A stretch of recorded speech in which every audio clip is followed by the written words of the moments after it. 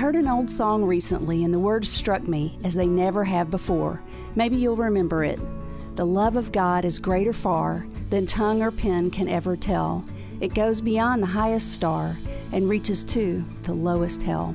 The song was written in 1917 by Frederick Lehman and was believed to have been based on Romans 8:38 through 39, which says, "I am convinced that nothing can ever separate us from God's love, neither death nor life, neither angels nor demons, neither our fears for today nor our worries about tomorrow, not even the powers of hell can separate us from God's love."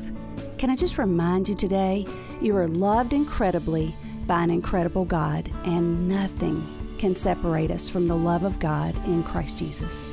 This is a moment of hope. I'm Melanie Redd. You can get more hope and inspiration today at MelanieRedd.com.